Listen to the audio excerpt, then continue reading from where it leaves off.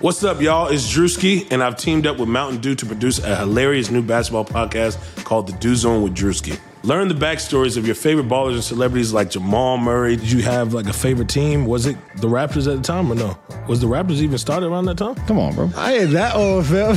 You talking like I'm 50. Taylor Rooks, Asia Wilson, and many more. You won't want to miss this. Listen to The Dew Zone with Drewski on Apple Podcasts, Spotify, and wherever you listen to podcasts.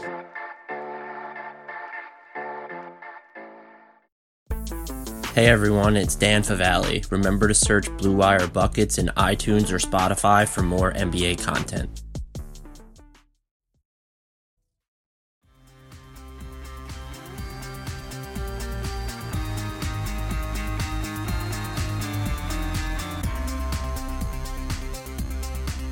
Hey, hi, hello everyone. Welcome back to the Hardwood Knocks podcast. If you were here for the first take, which you were not, I am Dan Favale, who cannot pronounce his own last name, coming at you with one of my esteemed co-hosts, Mo DeKeel. Before we dive into one, Mo making fun of me, and two, the Toronto Raptors and Milwaukee Bucks long-term outlooks and maybe some Knicks slandering here, just my episodic plea, please remember to rate, review, and subscribe to the Hardwood Knocks podcast on iTunes. We can be found wherever else you consume your podcast, but iTunes is still the best way to let us know that you are out there, that you are listening, that we are not yelling into the great void, and if you're one of our recent commenters, to let us know that we're apparently pretentious, which I'm not sure why that was an actual thing.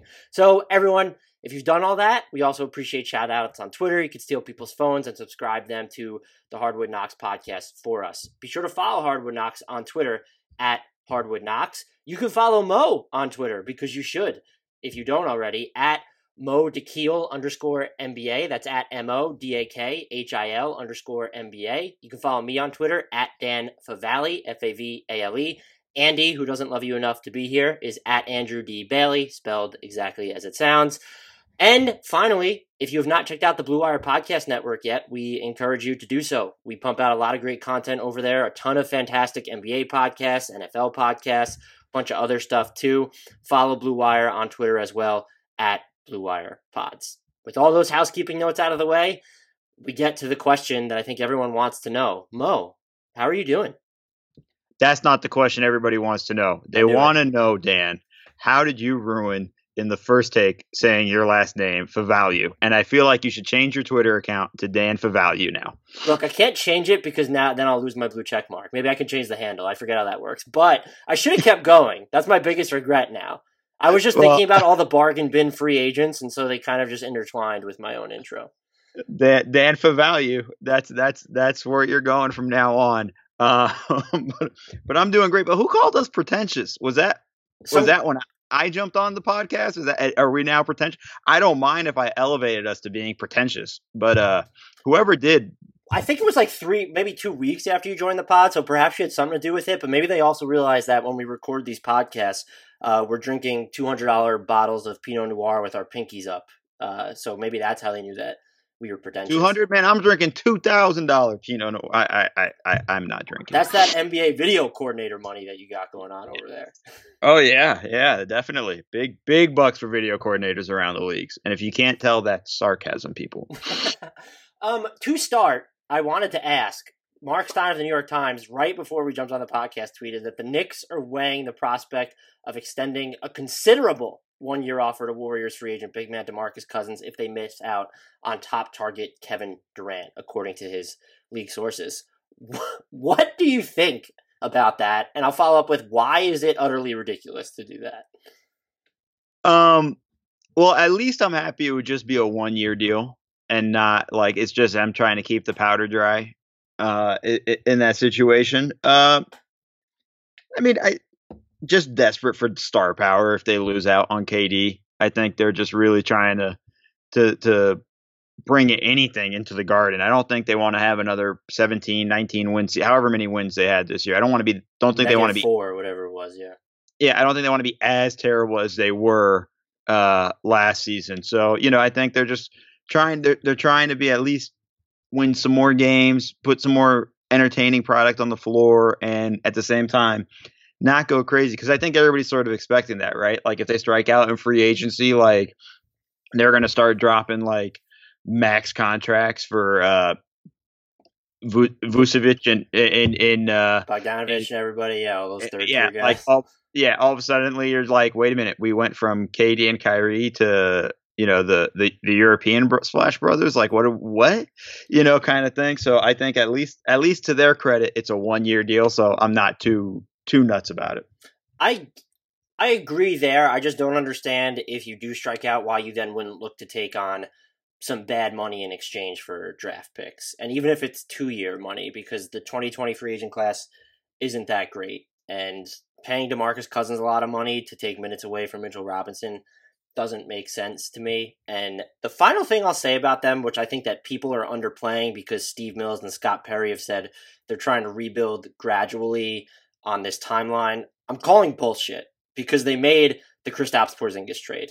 I don't care how bad things got with that. You don't make that deal unless you think you have 2 free agents on the bag. I know it was James Dolan who came out and said that free agents are coming to New York and not Steve Mills and Scott Perry, but you could just, the thinking was there in the trade itself. And now if you don't, and here was the other thing, is they had a path to 1 max cap space with Porzingis, not the cleanest one, but it was possible. So you traded Porzingis so that you could have that second max slot.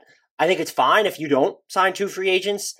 Getting 1 is more than fine to me. That being said, if you strike out, that trade now hinges on what those Dallas Mavericks picks become, whether Kristaps Porzingis stays healthy and is successful there, and what Dennis Smith Jr. turns into. And I'm ready to write off the latter as a wash at this point. I know he's only played 2 years, but I just don't think he has feel to run an NBA offense. And I just don't want to see, I know Knicks fans are pining for something to look towards, and I agree that the correct call would be not to screw with the books should you miss out on all those free agents. But let's not throw up a round of applause because the Knicks, if they strike out on free agents, might go the bare minimum route of intelligible moves. Because if you do strike out on free agents, then you didn't need to create that cap space in the first place. So that's just where I'm at on this whole Knicks saga, kind of deteriorating, and I just don't think they're receiving enough flack to me in the event that they strike out. Maybe we should wait and see what happens, but if we're going to applaud them for giving out 1-year deals, should they not get KD/Kyrie/Kawhi/whoever, I'm not going to go that far. Well, so like there's a lot to unpack in what you said. I think they're going to catch holy hell, if they strike out. I think that's for sure going to happen. You don't have to worry about that there, Dan. They're going to get blown up because that's what people like to do. If they don't, I'm going to look to your Twitter account then to make sure that you go on a anti-Knicks rant there. No, I'll probably do it on a podcast, but here's the other thing too, because everybody's killing them for making that Porzingis trade.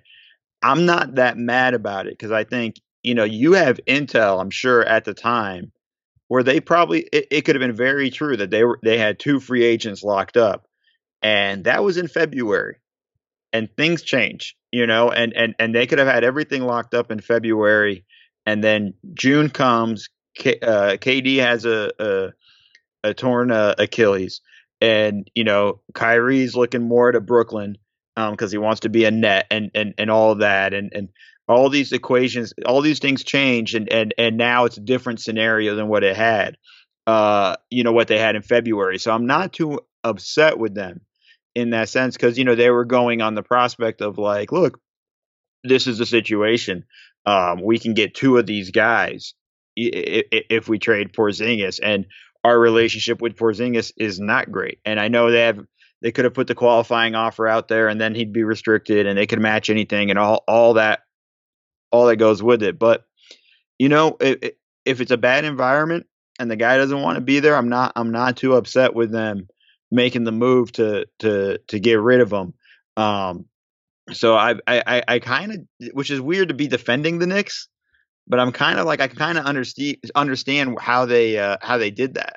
And I see what what led them to make those moves. So I'm not too going to come down too hard on them in that regard. So don't go looking at my timeline thinking I'm going to blow them up. Look, I agree that this is something that needs to be litigated over time, but they tied so much of the value to that trade to their cap space this summer, is my point. And so then all of a sudden when you don't use that cap space and the guys you thought you were going to get, looking at the value you got back, cap space for the Knicks doesn't become part of the equation because then you didn't need it. And then all of a sudden the return hinges on again, what actually happens with Porzingis in Dallas, what those picks become, and what you do with DSJ. Yeah, I mean, it's still going to be a lot to go with it. I mean, for sure, they made the trade with the idea of cap space. It's just, shit happens. It ended up just changing the equation, just completely flipped. I mean, the torn Achilles, for KD changed the plans for like 5 or 6 teams. And then that in turn changes the plans for pretty much the rest of the league, because everybody else kind of right. Has ripple effects on top of ripple effects. So it really did kind of change everything. And I still wouldn't be shocked if they sign KD, if he ends up signing there. So it's who knows how it goes down, but it's too early, I think, to really jump on them just yet. But they're going to catch I can promise you, Dan, they'll catch a lot of heat. And a bunch of it will come from me, should they strike out. But to the Raptors, who go first, because as you said before we started, they don't receive enough love, and they are the NBA freaking champions. I don't want you to get into a Kawhi prediction just yet. I'm going to force you to give one at the end of this. So I want to look at the 2 scenarios where, 1, whether he comes back, 2, if he leaves. If he comes back, are they title favorites for next season? Yeah, I mean, they have to be there. If they bring everybody back, they also have Danny Green, who's a free agent, and that's somebody they got to bring in. I think Gasol opted in today, so I think he's coming back. I know the most important piece for you, if they bring Jeremy Lin back, they're going to be they have to be the favorites. If they bring Kawhi back, they're going to be the favorites. And if they bring Danny Green back with them, and I mean, if they just run this whole thing back, like, no doubt they're the favorites. They're also, I agree with you on that front. I also agree that Jeremy Lin is their most important free agent this summer, not Kawhi. He's the linchpin. Yeah. He's the linchpin. If they don't bring him back, it's over. They look like, because they have so many expiring contracts, and it's a little bit less likely now, unless it happens mid-season, that they would do something like this because they won the title and you'd thus be breaking up a championship core. But when you look at all the expiring contracts that they have, I believe they're pick neutral moving forward.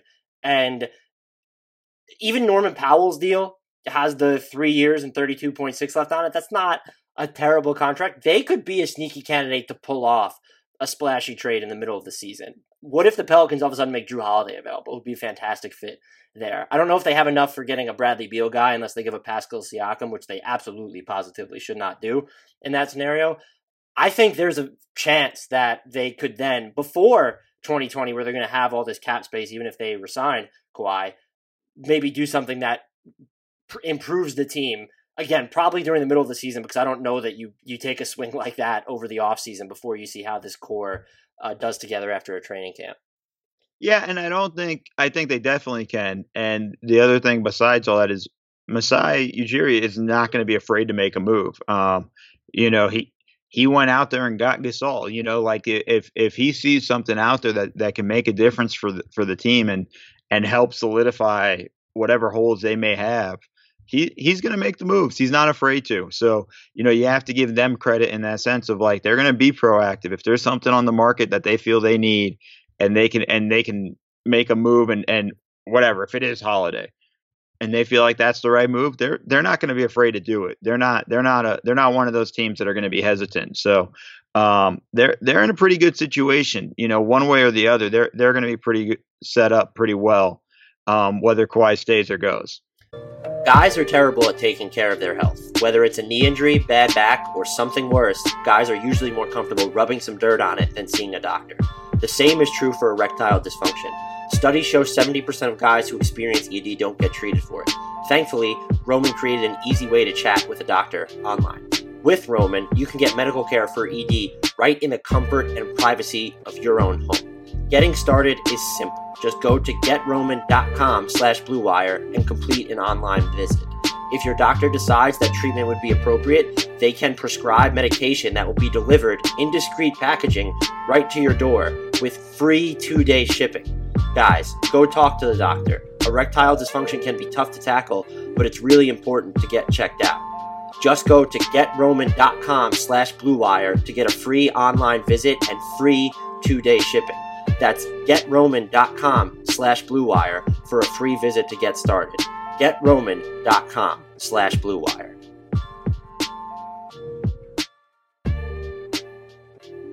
So the prevailing assumption last summer was that if Kawhi leaves, they would blow it up. And now I'm wondering, because they traded for Gasol and he opts in, and you look at what the core is without Kawhi Leonard, they won't have cap space, but they could clearly still compete in the Eastern Conference. Are they now in a situation where they look at this as a 1 year layover where they try and compete for a playoff spot and reassess their situation in 2020? Or do you think they go the route of let's unload these expiring contracts? They have Lowry, Gasol, Ibaka, and Fred VanVleet. Yeah, no, I think the way it would play out is they would see how the season starts. You know, they played fairly well when Kawhi was out of games. I don't know the record off the top of my head, but like when he was sitting out of games for load management, you know, they still had a good record. They still had a winning record, and you know, I would be confident that they'd be at least a playoff team. But the good thing with all of those expiring contracts is, you know, come trade deadline, if they're out of it and they're nowhere near the playoff picture, you know, they're in a situation where they could start, you know, sending these guys off to contenders and getting assets back for them. You know, there would be a market for Marc Gasol. I mean, hell, he did it this year and won a championship. You know, there'd be a market for Fred VanVleet. There'd definitely be a market for Kyle Lowry on the expiring, you know, contract. So I think there's kind of that value of just let's ride it out. Let's see how the season goes. Let's see, you know, if these guys keep it going, if OG Anunoby continues to grow. We kind of forget about him just because he ended up missing most of the playoffs with the appendicitis, which has to be one of the weirder injuries or situations to kind of had just popped up. You know, it's going to be interesting to see how they play it out. But in that situation, you know, they can just ride with it. It's not there's no need to panic, you know, and they could, and even if they don't trade those guys at the trade deadline, you know, they're going to have a crap ton of cap space the following year. So I think they'd be fine. I don't think they'd be in a bad situation one way or the other. Obviously they would prefer Kawhi coming back. I would imagine that's kind of what they're hoping for. Be kind of weird if they weren't, but so I think that's really what they would like. But if that's not the case, they're not going to be in a terrible situation. To your point, if they did want to stand relatively pat, they played more than 3,700 non-garbage time possessions without Kawhi last season, and their net rating was a plus 4.1, which is pretty solid. That's solid. I mean, without your best player, that's pretty damn solid. And I thought they moved the ball better when Kawhi wasn't on the court, to be honest with you. And I think that's an area where Gasol could even continue to help.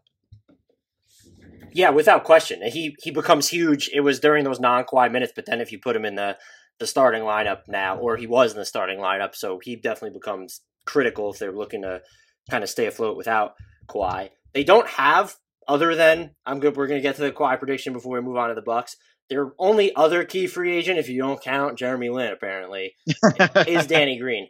Do you think his free agency is tied to Kawhi's decision, or could you see them bringing him back even if Leonard leaves? I could see them wanting to bring him back if Kawhi leaves. I think here's the thing. I think he's going to get a big offer somewhere. You know, he has a lot of value, and the year he had this year really kind of, everybody was like, oh my God, Danny Green's back. You know, it felt like he was on a hiatus for a year or two in San Antonio. So I could see teams who are very desperate for this type of situation, right? A 3-and-D guy, which we use that phrase to death, but that's Danny Green because you sure as hell don't want him dribbling. Or passing, as we saw at the end of Game 6. I mean, jeez. But I think that's kind of the thing is, like, I could see him getting an offer. He made $10 million this year. I could see him getting something around 13 to 15 million. There's going to be a ton of cap space this summer. There's going to be, as much as everybody wants to hope that teams have learned from 2016. I can promise you some teams haven't. And somebody's going to overpay. You know, and it might be for him. You know, it might be that situation.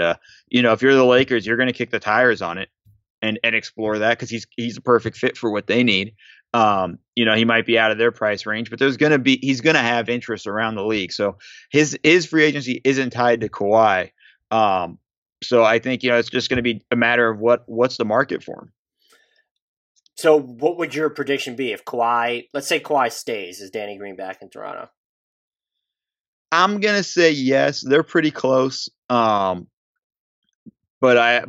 it's a very like a kind of a yes, but I'm also I'm on the fence because like if somebody offers him $15 million a year, like his agent should slap him if he tries to not take that. If Kawhi leaves, is he in Toronto? It's still the same difference. Same difference to me. I could see him coming back either way. I would think he's definitely gone if Leonard leaves. It just comes down to what can they pay him, and what are the offers he's getting. If he's getting something that's maybe just a little bit more, he might stay because he's comfortable there. He's found a good role. He definitely enjoys playing there. The guys, everybody raves about Nick Nurse and playing for him. So, it's a good organization, what Masai has built and whatnot. So if the offers are comparable, I could see him staying. But if there's one that's just astronomically bigger, he's out.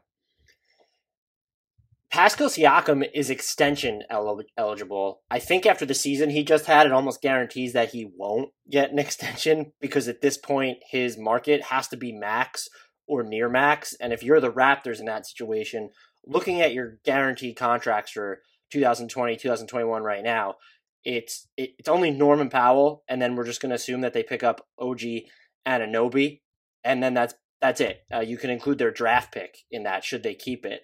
And Pascal Siakam's cap hold will be $7.1 million. And if you weigh that against almost $30 million would be his max at that point, if not $30 million because the cap's jumping by so much. Is that a fair estimation? Do you think they end up just kicking the can into restricted free agency? Because one, it lets them see where their roster is at that point. And two, if you do have Kawhi Leonard, or even if you don't, that's going to maximize your cap space and give you a chance to make a splash in what is admittedly a fairly shallow free agent market. Yeah, I think it's one of those things when I look at it, I think for both sides, there's no reason to rush into an extension. I think if you're Toronto, the only reason why you do it is if you're getting him at a discount. And if you're Siakam, there's no reason to get him to give a discount right now. I think it's this is his first year where he really blew up. So let's see what he does next year. Like, this is the mistake we kind of make with guys off of just 1 year. We went nuts. And when I mean we, I mean NBA, the NBA Twitter sphere, media, everybody in general went nuts about Jason Tatum after his rookie year. And everybody kind of jumped off the bandwagon a bit this year. So I'm still there if anyone's interested. Thanks, Dan. But it's in that sense of like, let's see what he looks like next year. Let's see when teams are more aware of him, in the start of the season and add him into their scouting reports maybe a little more differently and focus on him. Let's see what he adds to his game and whatnot. So it's one of those things where, like, if I'm a team, I probably wouldn't want to extend him unless I'm getting a deal. And again, if I'm Siakam, I don't see a reason to give a deal. And they're still going to have his restricted rights, right? Yeah. To me, that's I'm not even worried about it. If I'm Toronto, I'm like, I'm not even going to, unless I'm getting a great deal to extend you. I'm going to wait until restricted free agency and we'll deal with it then. So kicking the can down the line is probably the smartest thing. Let's see what kind of year he has and then go from there. I mean, if he has another huge year, he's going to be in line for the max. $29 million would be his max salary off the projected salary cap. His cap hold is going to be more than 4 times as small as that. Jeez. I mean, that's an advantage for them. They can kind of play with when do they sign him versus, and bring in a guy. A lot of this also depends on what happens with Kawhi, because I know we'll get into predictions, but it's, there's a lot of options Kawhi has in terms of what he signs. It could be a 1+1, a 2+1. He can just say screw it and sign for the 4 or 5 years. I mean, it's a whole different variety of things. So Kawhi's decision is going to play into a lot of things. I think it's probably useless to get into what they might do on the free agency market if Kawhi leaves. I believe they'd have at least a path, or they'd be able to use the non-taxpayers mid-level. But again, without knowing whether they're going to be fully committed to winning next year, that's not something I want to get into. But if Kawhi stays, there's probably a chance that they will use their taxpayers mid-level, which is in the $5.7 million range. What is it that this team needs to build on top of last year's core? Is there anything that you saw that they were missing? I know a lot of people talked about like maybe having that other like kind of shot creator like that guard. I know they were mentioned as a Bradley Beal like souped up trade destination during the middle of the season when people thought the Wizards might shop him. Yeah, I don't know. It's hard. I mean, like they won a championship, it's hard. Like you could have another shot creator, but the thing is if Kawhi's back, I don't know how often that guy is going to get the ball in his hands. Right. They kind of have the perfect team to be around Kawhi. I honestly, if I were them, I'd probably just hold on to it and just kind of keep it and see who's available in the buyout market. That's a good call. And when that comes, and then you'll have something more than the minimum to throw at guys. I think that'd probably be the most prudent and smartest thing to do if I were them. If I get Kawhi back, I'm trying my best to bring Danny Green back. Maybe if you lose Danny Green, then you start trying to find a way to fill that void, and that's where you'd use it. But if you can bring Danny Green back, I just hold on to it till the buyout market. That's a good point, but I didn't really think of. And you probably, not that this will happen, but there might be guys just available at the minimum who could help. Like, I don't know what Garrett Temple's market's going to be, but he'd be a good guy for this team. Or I don't know how far Alec Burks' stock has fallen, but if those are players that you end up not having to use your mid-level exception on, it probably helps. Just even as end of bench players or bit role guys, assuming Danny Green comes back, and then like you said, you're able to keep that extra incentive for guys who get bought out in February, closer to March, where you're able to offer them more if someone really attractive comes along. Yeah, I just think it's a smart play. I don't think they need to really rush into it. I don't think they have any major holes. Especially if Anunoby's healthy too. Yeah, I mean that's another guy. Like you're just in a good situation. I think they kind of kudos to Masai. I mean, great roster construction in terms of everything, and they're set up in so many different ways. I think they're just in a good situation, man. It's not exciting. It's not fun podcasting. It's not me yelling at the Lakers. It's just kind of it sucks. They ruin it for us. There's nothing we can really nitpick all that much about them. Before we get to the Kawhi prediction that I'm going to force you to make, we have 2 mailbag questions from listeners that I singled out. Andrew Barkley at Andrew_J_B. If the Raptors want to cut the tax bill a little, and I guess he's assuming that Kawhi is coming back in that scenario, is Powell's contract a slight negative or neutral value to trade into cap space? For your reference, even though you probably already know, 3 years and $32.6 million left on his deal, with a player option in the final season, because everyone gets a player option in the final season now, apparently. Yeah, it's pretty funny how they give those out. I'd be really disappointed if they were trying to get out of the tax situation. When you're a championship contender, you should expect to pay the tax. Mm-hmm. Like this is something you should be okay with as an ownership group, because I'm going to be honest with you, you're making a crap ton of money. Like the tax you're not going to feel it as that much. Mm-hmm. I don't think, I don't know what you could get for Norman Powell. Like that's a pretty big contract for a guy that's really a role player. We're going to see a lot of those bad contracts given out this summer again. But I just don't see the value you'd get back for him. And if you're just kind of throwing him in to just kind of clear space and hope you're getting a couple of picks back, like I'd rather have him. He had moments in the playoffs, he hit big shots for them from time to time. So I honestly, I just think like, hey, just hold on to him. And if you're afraid of the tax, then you know what, you're in the wrong business. Yeah. And also if if Kawhi comes back, yes, they'll be in the tax next year. There's a very easy way for them to stay out of it in the following season while substantially upgrading their roster. So they don't have to worry about triggering the repeater tax down the line anytime soon. And then if Kawhi leaves, you're not in the tax. So why waste money getting off of Powell? And who knows, next summer, maybe he has a good year, or just maybe when there's 2 years left on his deal and you're trying to create mega cap space in 2020, if you still have Kawhi or not, then it's easier to trade him. Maybe it doesn't cost a sweetener. Maybe someone takes him into cap space. I would wait no matter what in this situation. I'm never a fan of, I tend to be like you, pay the tax if you're a championship team. But especially in this case, you're not in danger of entering the repeater tax anytime soon. Yeah, you're in good shape. So it's not like when I saw the question, I was like, like I'd be really annoyed if they were trying to avoid the tax. This question's interesting to me from Tom Rend at TREND19, TRENDE19.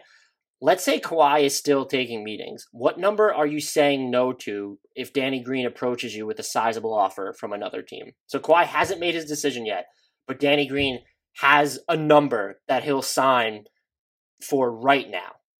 Let me ask, do they have his bird rights? Yes. I think anything beyond like 15, I'd start to get nervous, and I think the years matter to me almost more than the number.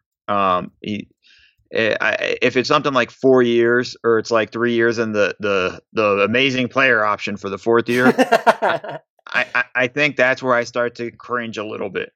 That's where I'd start to be more concerned. But if it's something where it's like, he's getting 2 years, $15 million each year, like, okay, I think I'd pull the trigger on it. It's more about the years for me with him than the actual number. If that makes sense. No, I agree with you.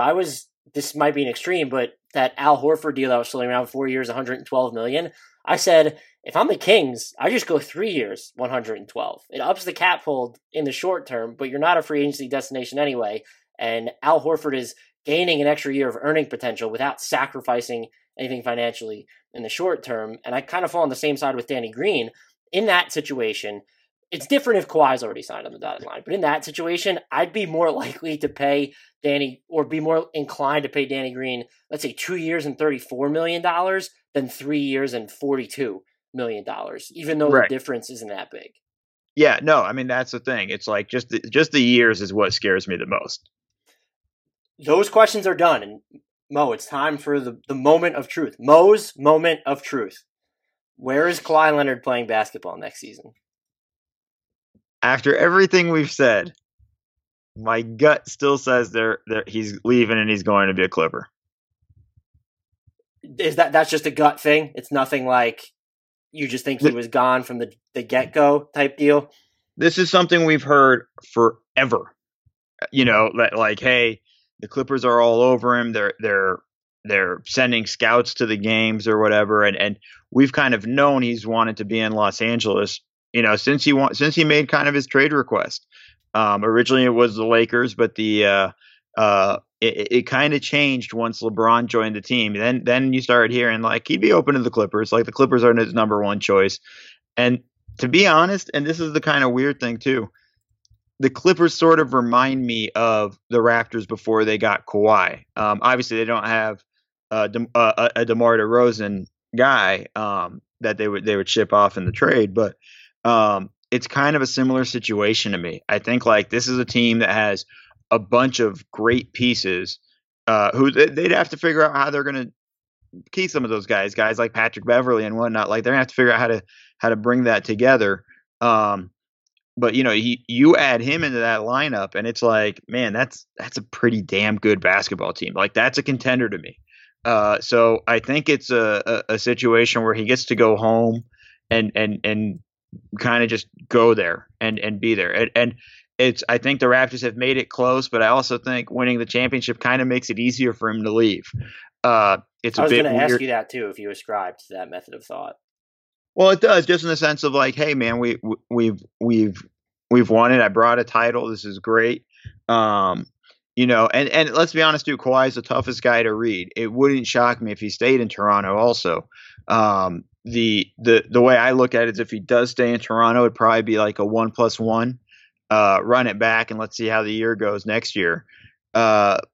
But for me, that's risky with him just because of his injury history. I mean, we still don't even know what happened to his leg during the playoffs. I mean, he was dragging it the whole way through the finals. So it's going to be a questionable thing. It's going to be one of the more interesting things to watch. But if I had to bet, I think it's the Clippers. It's close, but I still think it's the Clippers. I've been saying, for anyone who cares, that he's going to stay with the Raptors for months, because I think it's going to end up being a 2+1 situation where he rehits maybe a 1+1, but, and I'm not, again, it's Kawhi, so it's impossible to read, but I think because of how they've almost given him every reason not to leave. I know you say winning the championship makes it easier in theory for him to leave, and I do get that train of thought. I think it's going to be a 2+1 situation where he's able to re-enter the market after 10 years of service, be eligible for that 35% max. He's still only going to be coming out of his age 29 season at that point, so he'll still have those big money offers available to him. Maybe his own injury and Kevin Durant's Achilles injury forces him to reconcile his own mortality in the NBA. I also tend to fall on the bleeding heart side of things, where I wasn't completely convinced that LeBron was leaving Cleveland last year. So if anyone's looking for a reason to doubt me, there you go. And let's be honest here. The Raptors have done everything right. I mean, besides even winning the championship, the load management, the plan that Alex McKechnie put together, the witchcraft and the voodoo he did, and put this whole plan in motion. I mean, shows really the importance of having such a great training staff and sports science staff. They did everything right. And it has nothing to do with Toronto, just as the desire for him to leave. Like everybody who's like, why would he leave a championship team? He left one already in San Antonio. Now there was trust issues. And they could have offered him a supermax as well. So he left. Yeah. So it's like we have all these kind of, everybody's like, well, why would he leave? And this and that. They just won. And I go like, guys, like he's kind of just different, and it's okay. And I think that's something that you have to sort of look into and be aware of going into it, is like, he's just going to do what he wants to do. And God bless him. He doesn't care what anybody thinks. He's just going to do it. And it's very hard to kind of just be like, I want to leave out of San Antonio. And everybody was questioning, why the hell would you leave San Antonio? It's a great situation. They care about their players, all the stuff. And he just felt uncomfortable there and left. And now he has a great situation in Toronto. And, and let's be honest too, it's not like he's going from Toronto to, what organization can I slander right now? The Knicks. No, I'm going to leave. The Knicks are going to get a lot of heat. I'm going to leave them alone. They're going to throw a parade if they actually do get a meeting with him in free agency. Yeah, I mean, the parade should be the meeting. Just so you know, they should just be like, this is what it looks like if you get us into the playoffs. Forget winning a championship. Get us into the playoffs. We'll throw a parade for you every day in the summer the following year. But let's say it's Sacramento. Sorry, Sacramento. You guys had a good year, but I'm going to slander you a little bit. But it's not like a bad situation. You're going to the team with the Clippers that have a great ownership, a well-respected coach, a great supporting staff. You have an owner that's willing to pretty much just spend whatever money is out, whatever it takes. I mean, just the pure fact, granted, it was probably illegal according to the CBA rules, but willing, they were the idea that they were investigating, like, can we buy the Kawhi, the claw logo from Nike to give as a gift to Kawhi? Like, I mean, just sort of that kind of stuff. It's not like he's going to a bad organization. He's basically, he's doing what Tom Brady did with his wife, right? Like, he left the beautiful actress for Giselle. I mean, that's kind of what it would be. He's in a win-win situation, sort of things. Oh, I should have slandered the Lakers. Like, if he went to the Lakers, it would have been well, that's what I was going to ask you. Do you see him going anywhere if he leaves Toronto other than the Clippers? No, I honestly think it's it sounds like he's going to take a lot of meetings, and it sounds like there's all these stories of meetings, but like, and it's not fair to the Lakers, but one, they don't have the cap space. On top of all that, I don't think he wants to be the third wheel. I don't think that's who he wants to be. I think he likes kind of these teams where he's the guy. I just don't see him fitting in with the Lakers as much as they feel like they can get a meeting with him. I don't think he's their guy. I think the Clippers are a better fit for him. So I think it's Toronto or Clippers. It's a 2-horse race, and I'll put my money down on the Clippers, and I'm sorry, Toronto fans. I've got my money down on Toronto, and I'm also sorry to Toronto fans because my track record is not fantastic there. I will. This question came in as we were talking, and I'm going to answer it really quickly because I appreciate the deep cut of it. Raptor Godfather at PJ Prezillas asks, would it be possible for the Raptors to bring back Patrick McCaw, Chris Boucher, whose nickname, by the way, is Swatter Boy, according to Basketball Reference, which is absolutely fantastic, and Malcolm Miller with league minimum salary? The answer is yes, if that's what they're going to go for. And I can't. First of all, Chris Boucher and Malcolm Miller are non-guaranteed, so the Raptors can bring them back if they want. Patrick McCaw is interesting because he has a qualifying offer. I don't know that that's 3-time NBA champion. Excuse me, Patrick McCaw. Yeah, put some respect on that name. I don't know what his market's going to be. Maybe you have some sort of a feel. He played random minutes throughout the playoffs and against the Warriors in particular. I have no feel. I can answer that question very easily. No idea.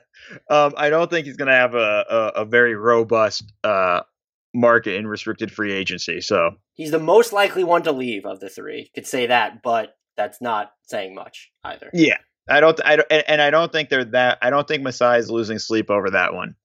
No. On to the Milwaukee Bucks, who lost to the Toronto Raptors in the Eastern Conference Finals. They have an incredibly critical offseason coming up. Their free agent list includes Chris Middleton, Nikola Mirotic, Brook Lopez. They have a bunch of non-guaranteed contracts on their books. Malcolm Brogdon's a restricted free agent. They've gone to great lengths to set them up for a scenario in which they keep everybody except for Mirotic, I'd say. George Hill is going to be waived, barring just the surprise of all surprises. He has a $1 million partial guarantee on an $18 million salary. I don't necessarily know where to start with this team other than, Mo, if you had to pick, how many of those guys are coming back when you look at the Mirotic, Lopez, Brogdon, Middleton? If you had to play stay or go with them, what does this Bucks roster look like next season? I think their goal is to try to bring everybody back. Maybe not Mirotic. I mean, he struggled quite a bit in the playoffs. I think if you do it kind of like orders of priority, I think it goes, Middleton, Brogdon, Lopez.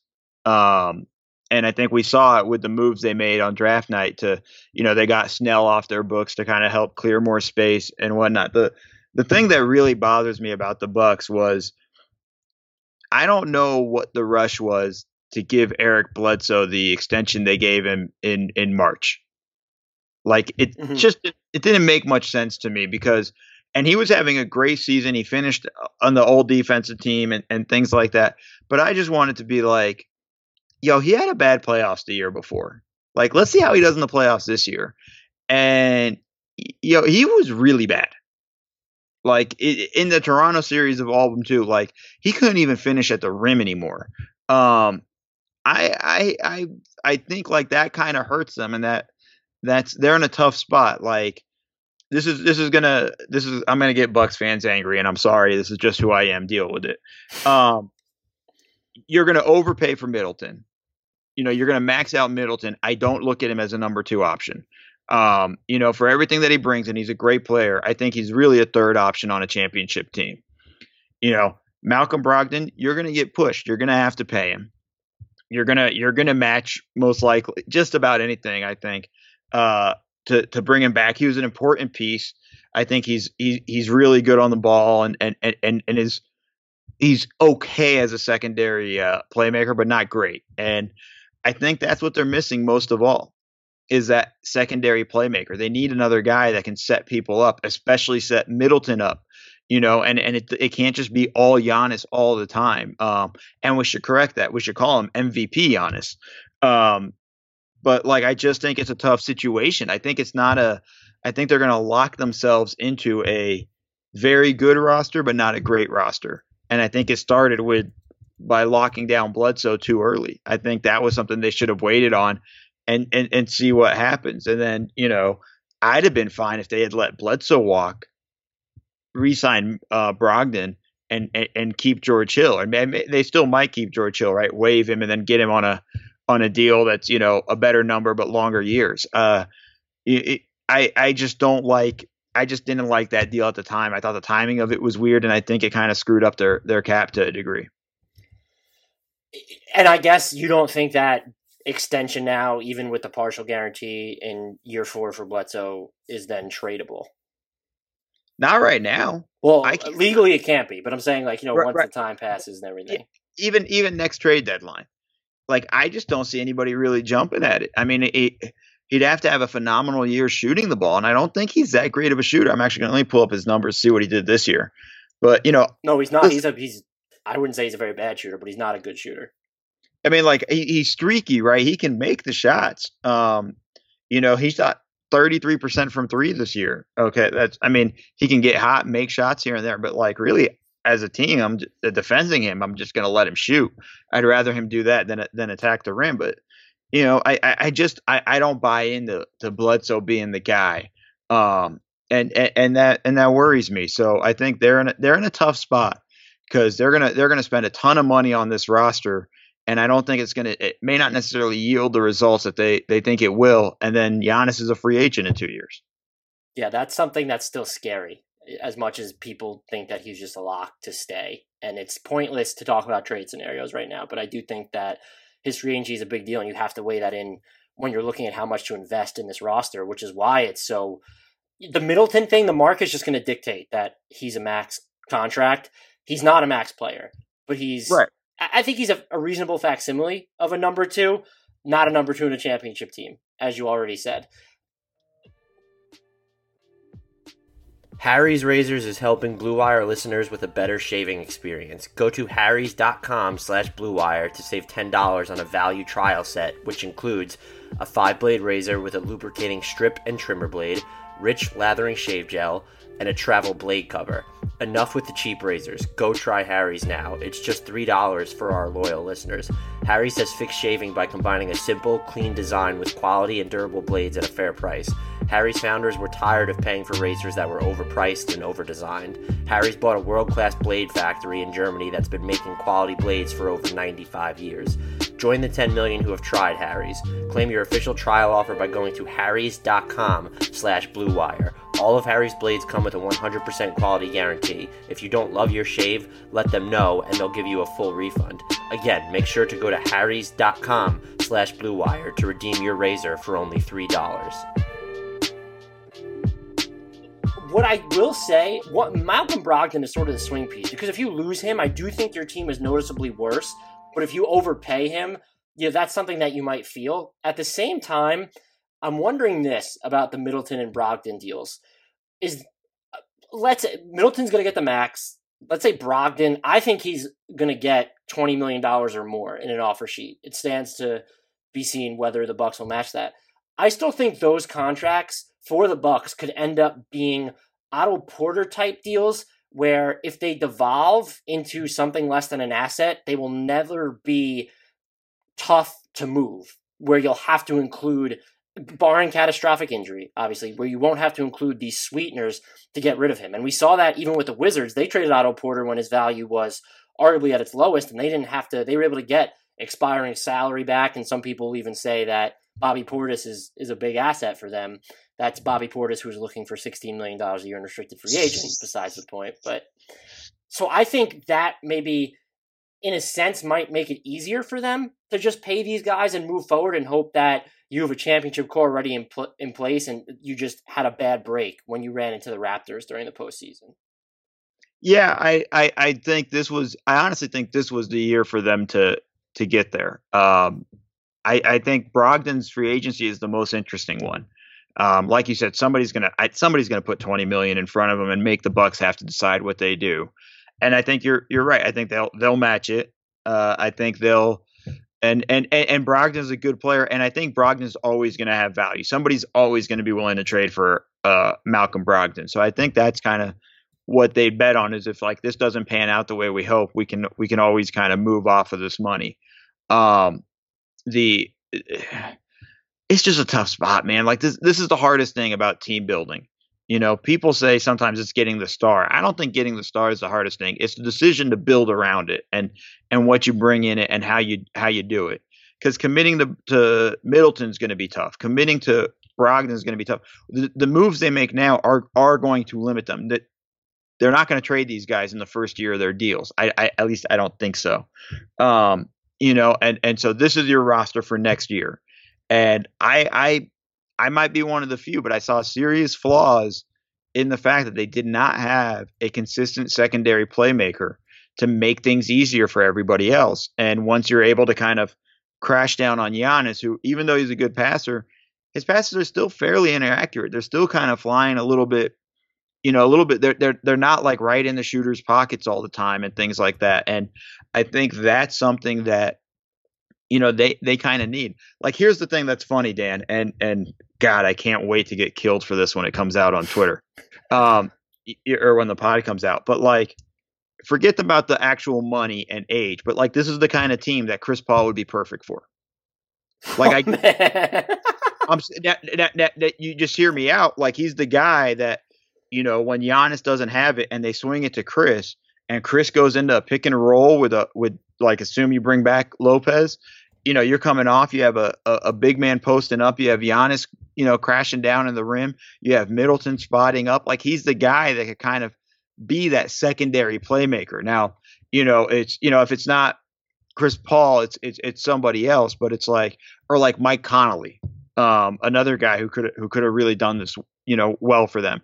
So I think that's kind of the piece they're missing. Now, listen, Paul won't fit, obviously, because to trade for him, you have to give up so much and things like that. Like, that's not what I'm saying, but I'm just saying that prototype is something that I think they're really missing. And that, if they got that, that's where I'm like, okay, that's a championship team to me. I wasn't on the Bucks bandwagon all year because I thought they were vulnerable for how you can scheme them. And we saw it in what Toronto did. And I think that matters. And, as well as, they shot a ton of threes, but they weren't a good 3-point shooting team. They're about league average, or maybe just above league average in terms of connecting. It was just, they shot so many. I was like, once you kind of cut that down, you're taking away their biggest advantage. And that caught up to them in the conference finals. So I think that's the biggest thing they need, but they're going to run this all back. And I think they're just going to be locked into a roster that has holes. All I'm going to say, Eric, once the trade restriction lifts, Eric Bledsoe, John Lure, and Ersan Ilyasova get you Chris Paul, salary-wise. They do not, do they? The three of them? Yeah, Eric Bledsoe's 15.6, Ersan Ilyasova is 7, and John Lure's 9.5. So when you factor in, that's 32.1. When you factor in what you're allowed to take back, they can take back more than $40 million. Oh, Dan. So when the Rockets stumble and don't get Jimmy Butler, because that's a thing that we apparently have to address right now. I'll be stunned if that happens. And if they are looking to move Chris Paul, you heard it here first. Mo wants him on the Bucks, and they technically have the salary fodder to get it done. I kind of like that, but I feel like I'm gonna have to mute Twitter for a while. It's a weird one, because if you really believe that Eric Bledsoe's on a negative value contract, his deal now runs cheaper than Paul's, but runs further. It's the hardest thing with Chris is I don't know if Chris's body could keep up. Like, that's the one thing. Like, I would be scared to trade for Chris Paul right now. But you know what? I would have done it for Mike Conley. Would you do it for Drew Holiday? Oh, hell yeah. Do that in a second. I don't think New Orleans will, but like, I was going to say I'd be worried about it because he's not the greatest shooter either, but you have Bledsoe already, so no difference. Just get someone who's more consistent on defense. And I think here's the other thing, and this might be a hot take. I think he's a better defender than Bledsoe. No, he is. I don't even think that's a hot take. People were talking about the drop off in his defense, but when you look at the offensive workload he was shouldering, give me Drew Holiday's drop off in defense and the defense he was still playing anyway over everyone else. Before I get to Brook Lopez, because you brought it up about Giannis Antetokounmpo, does he makes the Bucks? So I don't want to say does he hold them back, but people tend to rest on his jump shooting and how that makes their offense schemable in the playoffs. As someone who was a former video coordinator in the NBA and for Team Australia, is there actually something to that? Does it not matter that, for the last half of the season, he actually didn't shoot terribly from three? It was negative I mean, it was negligible volume, but it was closer to league average than you think. And I think it was around 34% to 35%. And to me, that matters. But does it actually not really matter? In the terms of scheming, like here's the thing about scheming. It's not about one player. It's about everybody that's on the floor, right? It's like, who am I afraid of? You know, it helps if Giannis can dribble and pull up into a three, right? You're gonna defend him higher up. You're gonna pick him up. Your pickup point is gonna be higher. You're gonna meet him at the 3-point line.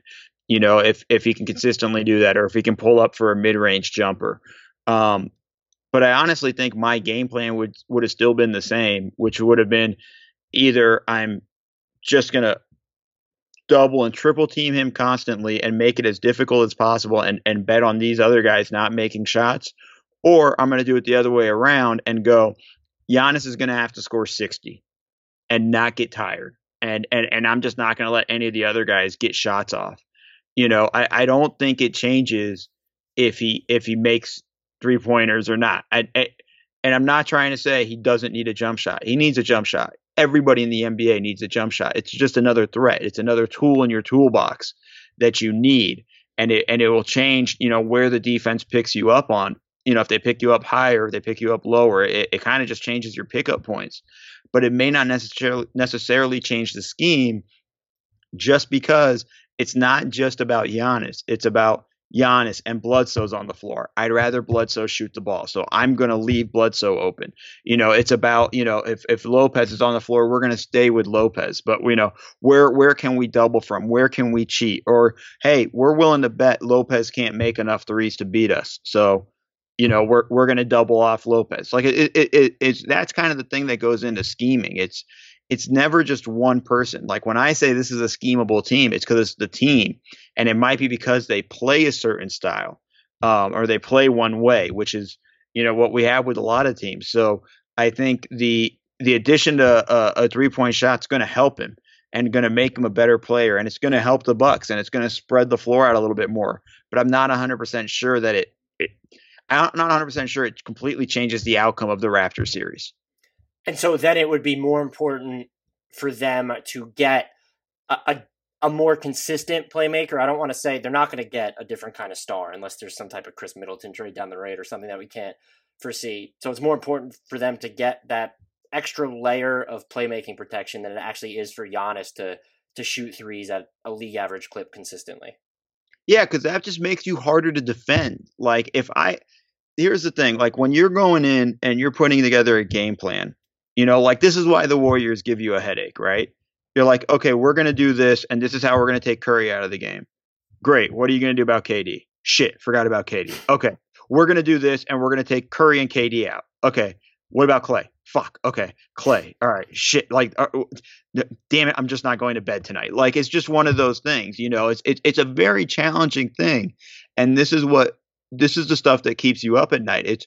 It's can you play multiple different ways? Like, you know, Philly, for all the problems they had with depth, they could have played several different styles, and you had to figure out how you were going to defend several different ways in which they could play, which means you're not spending enough time into locking into one thing, you know, and it makes it harder. You know, now they ran out of depth and just ran out of energy, and they're a team that they don't have enough shooting on the floor most of the time, so you're able to pack the paint and make things difficult. But if they start making shots, you're screwed. It's a very different sort of thing, and that's where kind of scheming comes into it. I think if you add a playmaker to it, say they added Drew Holiday, you know, now you're thinking like, cool. And then when Giannis kicks it out to Drew Holiday and we rotate over and Drew Holiday's attacking a rotating defense, what are we going to do? You're sitting there and you're just like, oh, that's going to be hard.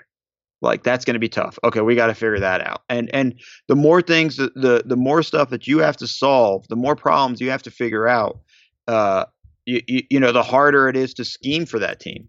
And I think that's kind of the issue I've had with the Bucks all year. It's an issue I have with the Houston Rockets offense because they play one way. It's to be honest, it's something I saw with Denver at times. You know, I said, you know, if you could find a way to take Jokic out, albeit not easy to do that, but if you can, what do they do next? You know, and I think those are kind of the questions teams have to figure out. So I guess just for me, like I am more worried about teams that play one style, and that's kind of what the Bucks are right now. And there, if they want to get that extra playmaker, maybe it happens via trade. Definitely not the level of playmaker they need. It's not going to happen in free agency, regardless of what mid-level exception they're working with. Should they even spend it? And they're out of swing pieces on this team. It's just, unless you're just a big believer in Sterling Brown, or DJ Wilson's not going to give you the playmaking, or Dante DiVincenzo, maybe Pat Connaughton. I just don't. They're not going to have swing pieces, and now they're not going to draft one because they traded this year's pick. Next year's is probably going to Phoenix. They, as of now, will have 2021, but won't have 2022. And at that point, we're reconciling, where is Giannis playing? So it's hard to imagine them getting that player, or anyone on the roster currently turning in to that player. Yeah, it's just a tough spot, man. It's hard because, like, here's the thing. Like, I'd have brought everybody back but Bledsoe, but they extended him, and I had like a funny feeling in my stomach when I read the Woj tweet, because that's how we always all get our news, right? It's Woj or Shams. And I was just kind of like, man, like, I get he's having a good year, but this seems like this was too soon. I would have, and been able to kind of try to see if I could do something different, by not bringing Bledsoe back. But yeah, they're going to lock themselves into this roster, and I just don't know if there's anything they can do differently. Because you know what? You do need to bring Lopez back if you can. You have to bring back Middleton and Brogdon. These are the guys you got to do it. And it's just I'm worried for them. It's just a tough situation. Like, I don't know what else to say. I'm like a broken record at this point. But they have obvious holes, and once they lock into this, and then they're paying the tax, what's going to start? We're going to start to hearing, a year or two later, it's going to be like, well, the ownership doesn't want to pay the tax for a team that's not going to win a championship. Okay, well, now we got to figure out what now we're going to make cost cutting moves, and that becomes a problem for them. So they're going to be in a tough spot. I mean, they better hope guys like DJ Wilson develop into like phenomenal freaking players.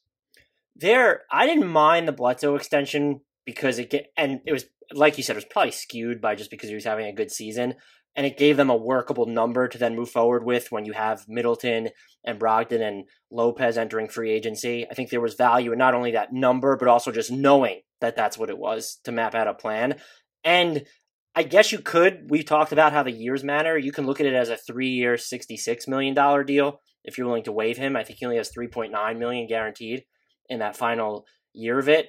There's risk there, but I actually understood the decision at the time, unless, you say you were willing to let him walk. Unless they were willing to let him walk for nothing, I think that I actually didn't mind it as much. Now, though, you mentioned the owners, whether or not they'll pay the tax. They definitely seem committed to being out of it by next year, which is what they saved a few coins, whatever you want to call it, this year with that Tony Snell and John Moore trade. But now, because you get out of Snell's salary for next year, in 2020, 2021, it's in theory easier to stay under the tax after you re-sign everyone.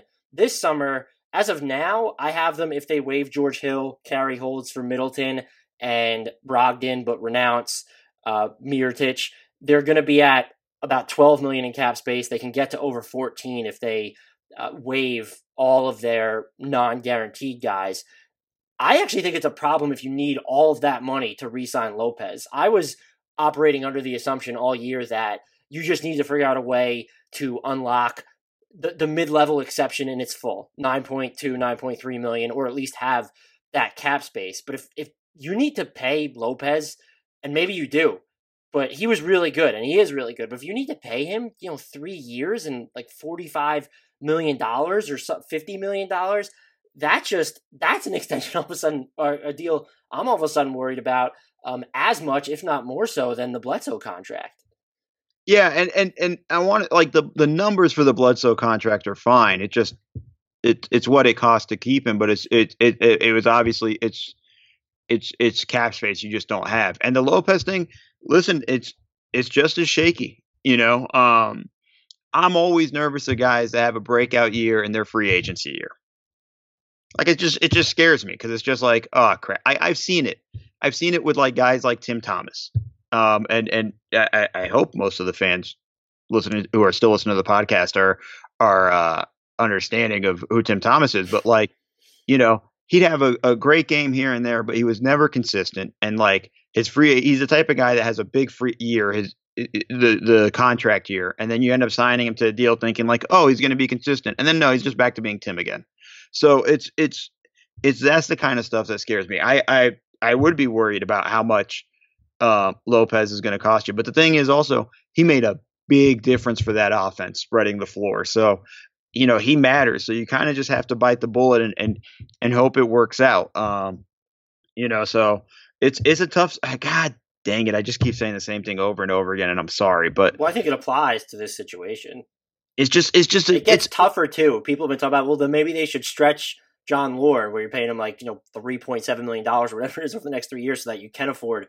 If you have to do all these things just to keep this team together, it's a really tough situation. And then you're screwed because if you don't win, you're in this tough spot. Like you're just in the situation where like, listen, teams are gearing up now for 2021 cap space. Whoever strikes out now is going to start kicking the can for a year or two to make a run at Giannis. Let's just be honest here. This is what's going to happen. Oh, totally. And if Milwaukee isn't at a championship level, there's and I get it, and I'm 100% sure he means it. That Giannis says, "Hey, I want to spend my entire career here in Milwaukee. I love it here." I have no doubt he does. 2 years from now, where say you never get out of the conference finals, he's going to want to look around. It's just nature, human nature. And this is the kind of thing that scares me. So it's the amount of money you're going to have to pay Lopez, the max you're going to have to give to Middleton, the 15 to 20 million a year you're going to have to give to Brogdon to keep him. All of that adds up, and then you're going to look at it and you're going to be like, man, we gave Eric Bledsoe a lot of money. I wish we had that space. Or we're still playing $3 million a year to stretch John Lure. Like an underrated thing for the Lakers in their quest for cap space. Well, dang, baby. Dang, $5 million. Like that's just something they can't do anything about it. That's just on their books. And so it's like the stuff you don't think about when you're in the situation of stretching guys is like, this can come back to haunt us. And yeah, some of these pieces are movable, but like you don't know what the league's going to look like in a year or two. So I understand them running it back, but I'm nervous because I was nervous for them all year when they were so dominant in the regular season. I just never believed. And and when they won up 2-0 against Toronto, I was like, wow, okay, maybe I'm wrong. But then Toronto just decided, well, Fred VanVleet had a baby and decided to have a superpower and never miss a three again. And they beat him. So it's just kind of a challenging situation, because every move they're making now is all with eyes on Giannis's free agency in 2021. And like, I'm sorry, guys. Like, I'm sorry, Milwaukee. I'm scared. I'm scared for you guys. I don't want him to leave Milwaukee. I like that. He loves it there, and they have this team. But like, if this is the roster they have 2 years from now, and they don't win a championship, like, I think there's a strong chance he leaves. Like, I just don't know. Also looming over all this, though, and it's tied to Giannis's free agency. How do you not? Again, you go all in because you want to keep Giannis Antetokounmpo. And what other path is there other than basically keeping this core together?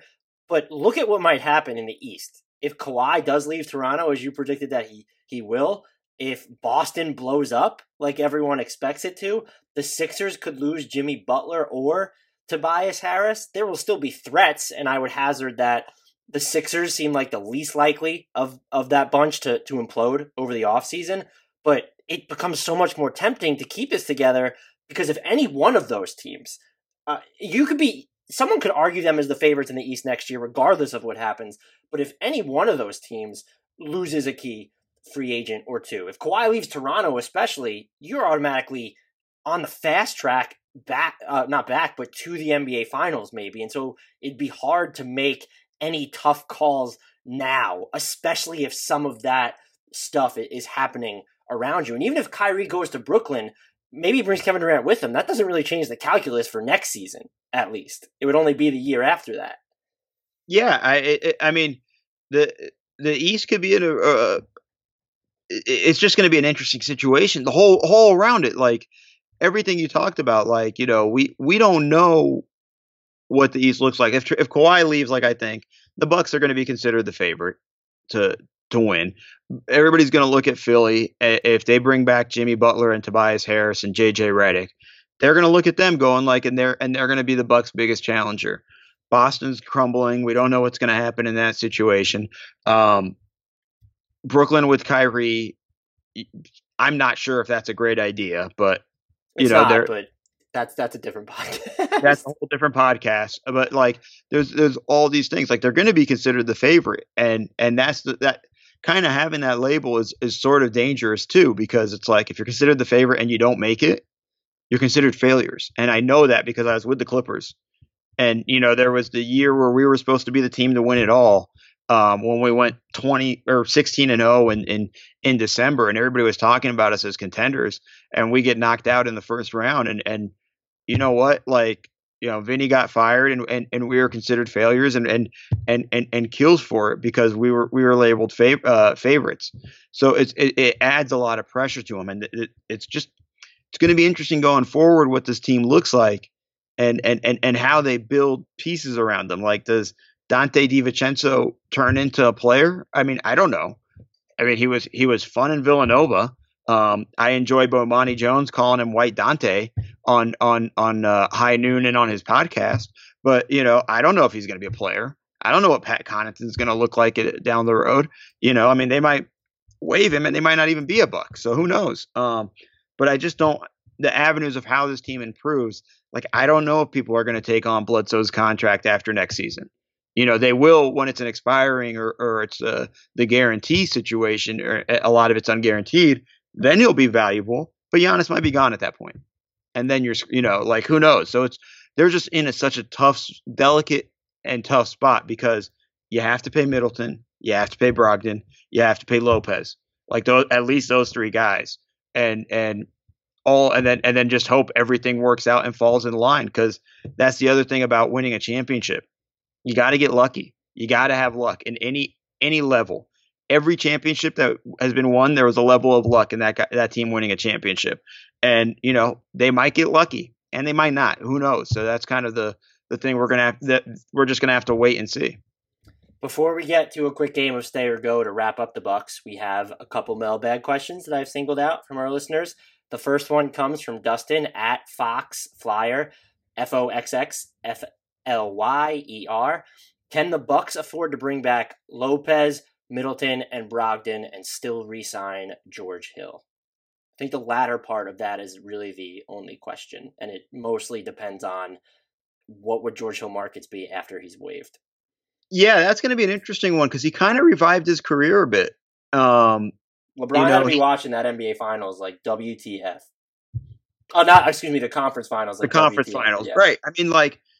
I mean, he outplayed Bledsoe, so I think there's going to be teams that are looking at him. I think,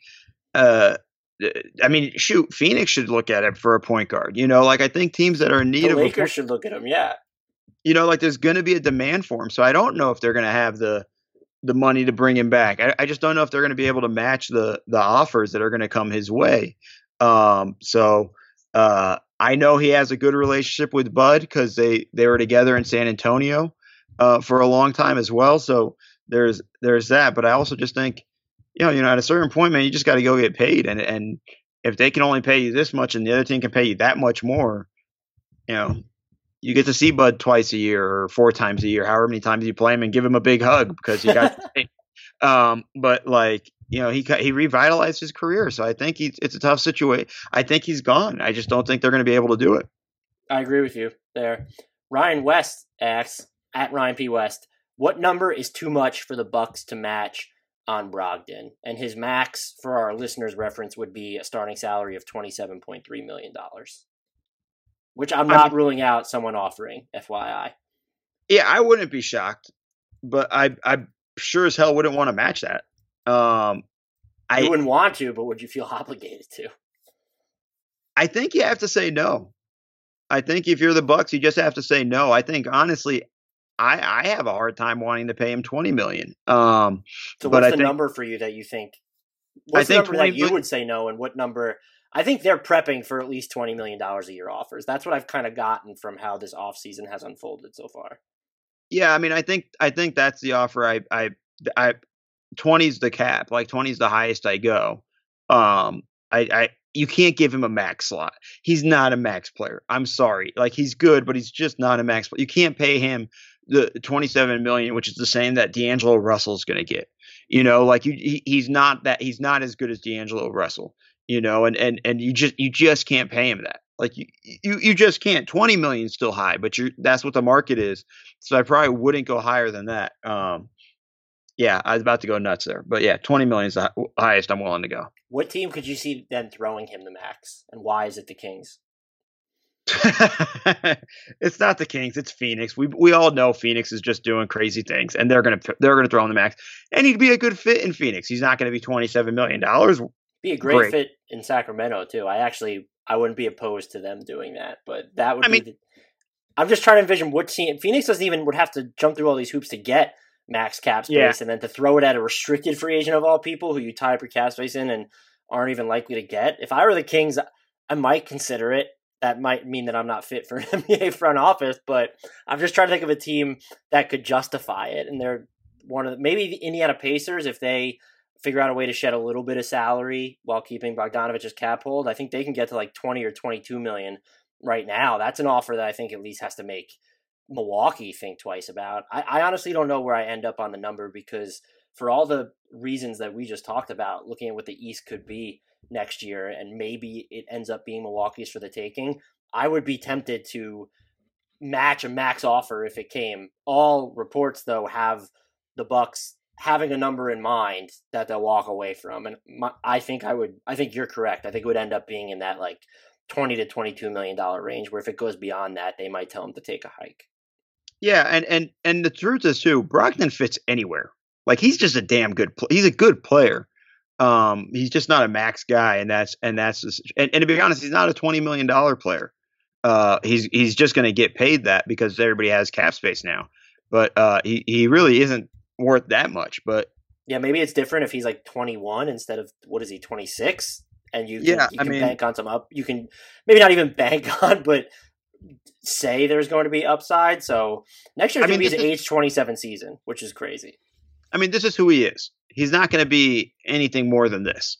And there's a good chance he'll be less.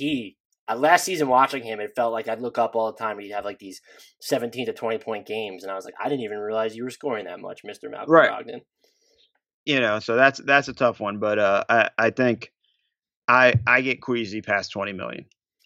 Time to wrap this up with stay or go. I'm going to count George Hill as a free agent, even though as of this recording, he is still on their books. George Hill, will he stay or will he go? He gone. Chris Middleton. He's staying 5 years max, and he should be thanking Giannis very much for that. That number, when you really say the number, 5 years and 190 million, that's when it really sinks in. I literally just cringed when you said that. But Nikola Mirotic. He's gone. Brook Lopez. I've yet to disagree with you, by the way, which is why I haven't said anything. They're going to pay Brook. Brook's going to stay. Do you think he gets more than $12 million a year? Whew.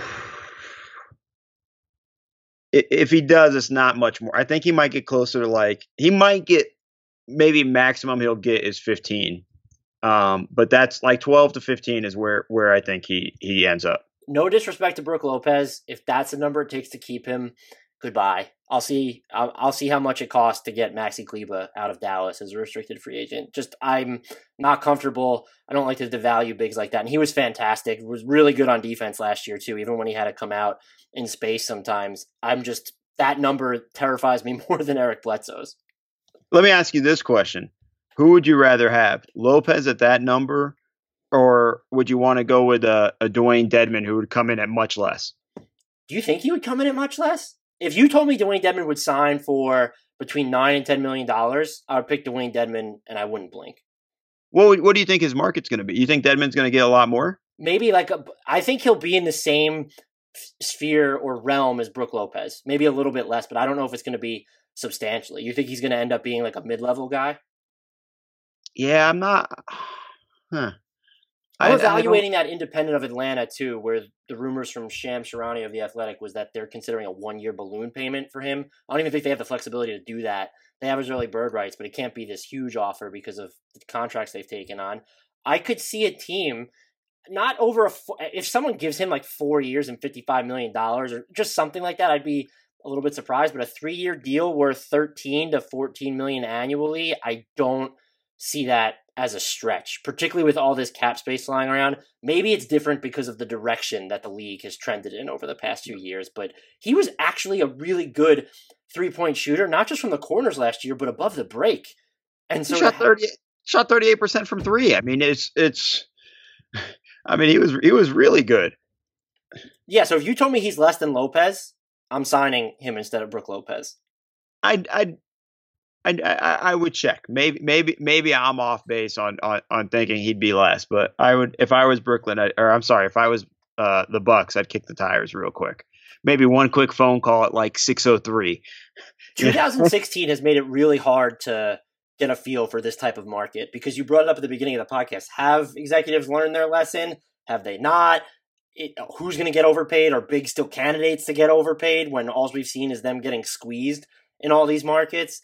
It's really, I could just be at, maybe Dwayne Dedmon ends up getting the taxpayers mid-level for all I know. I could just be way off base. It's really tough to get a feel for what's going to happen, not only with destinations for the stars, but what these other guys, non-max guys, are actually going to fetch in free agency.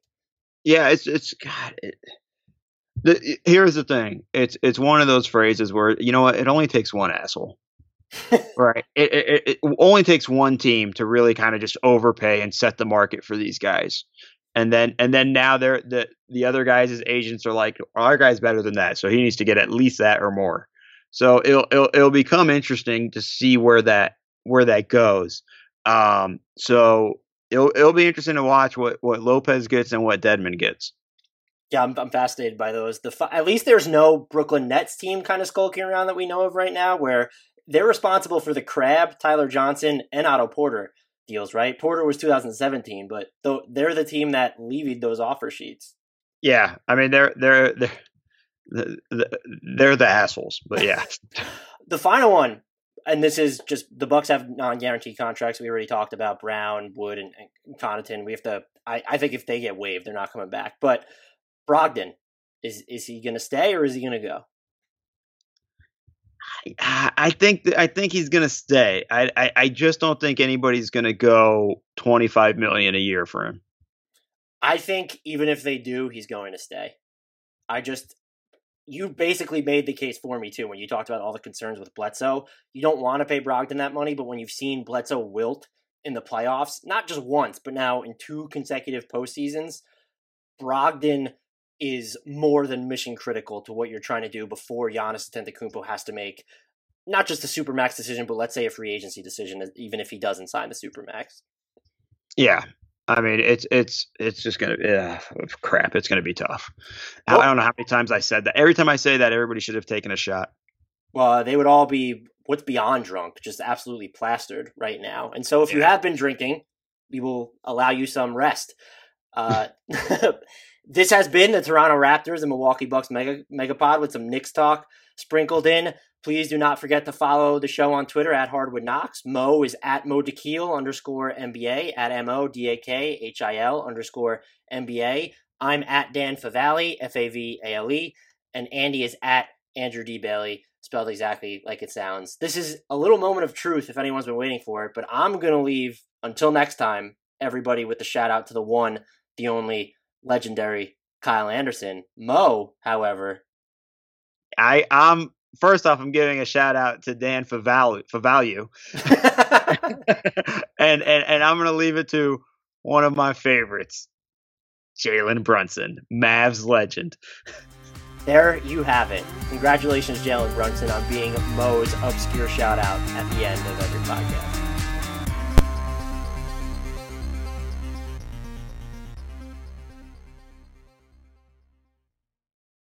Sugar Ray Leonard, Roberto Duran, Marvelous Marvin Hagler, and Thomas Hearns. Legends, whose four-way rivalry defined one of the greatest eras in boxing history. Relive their decade of dominance in the new Showtime sports documentary, The Kings, a 4-part series premiering Sunday, June 6th, only on Showtime.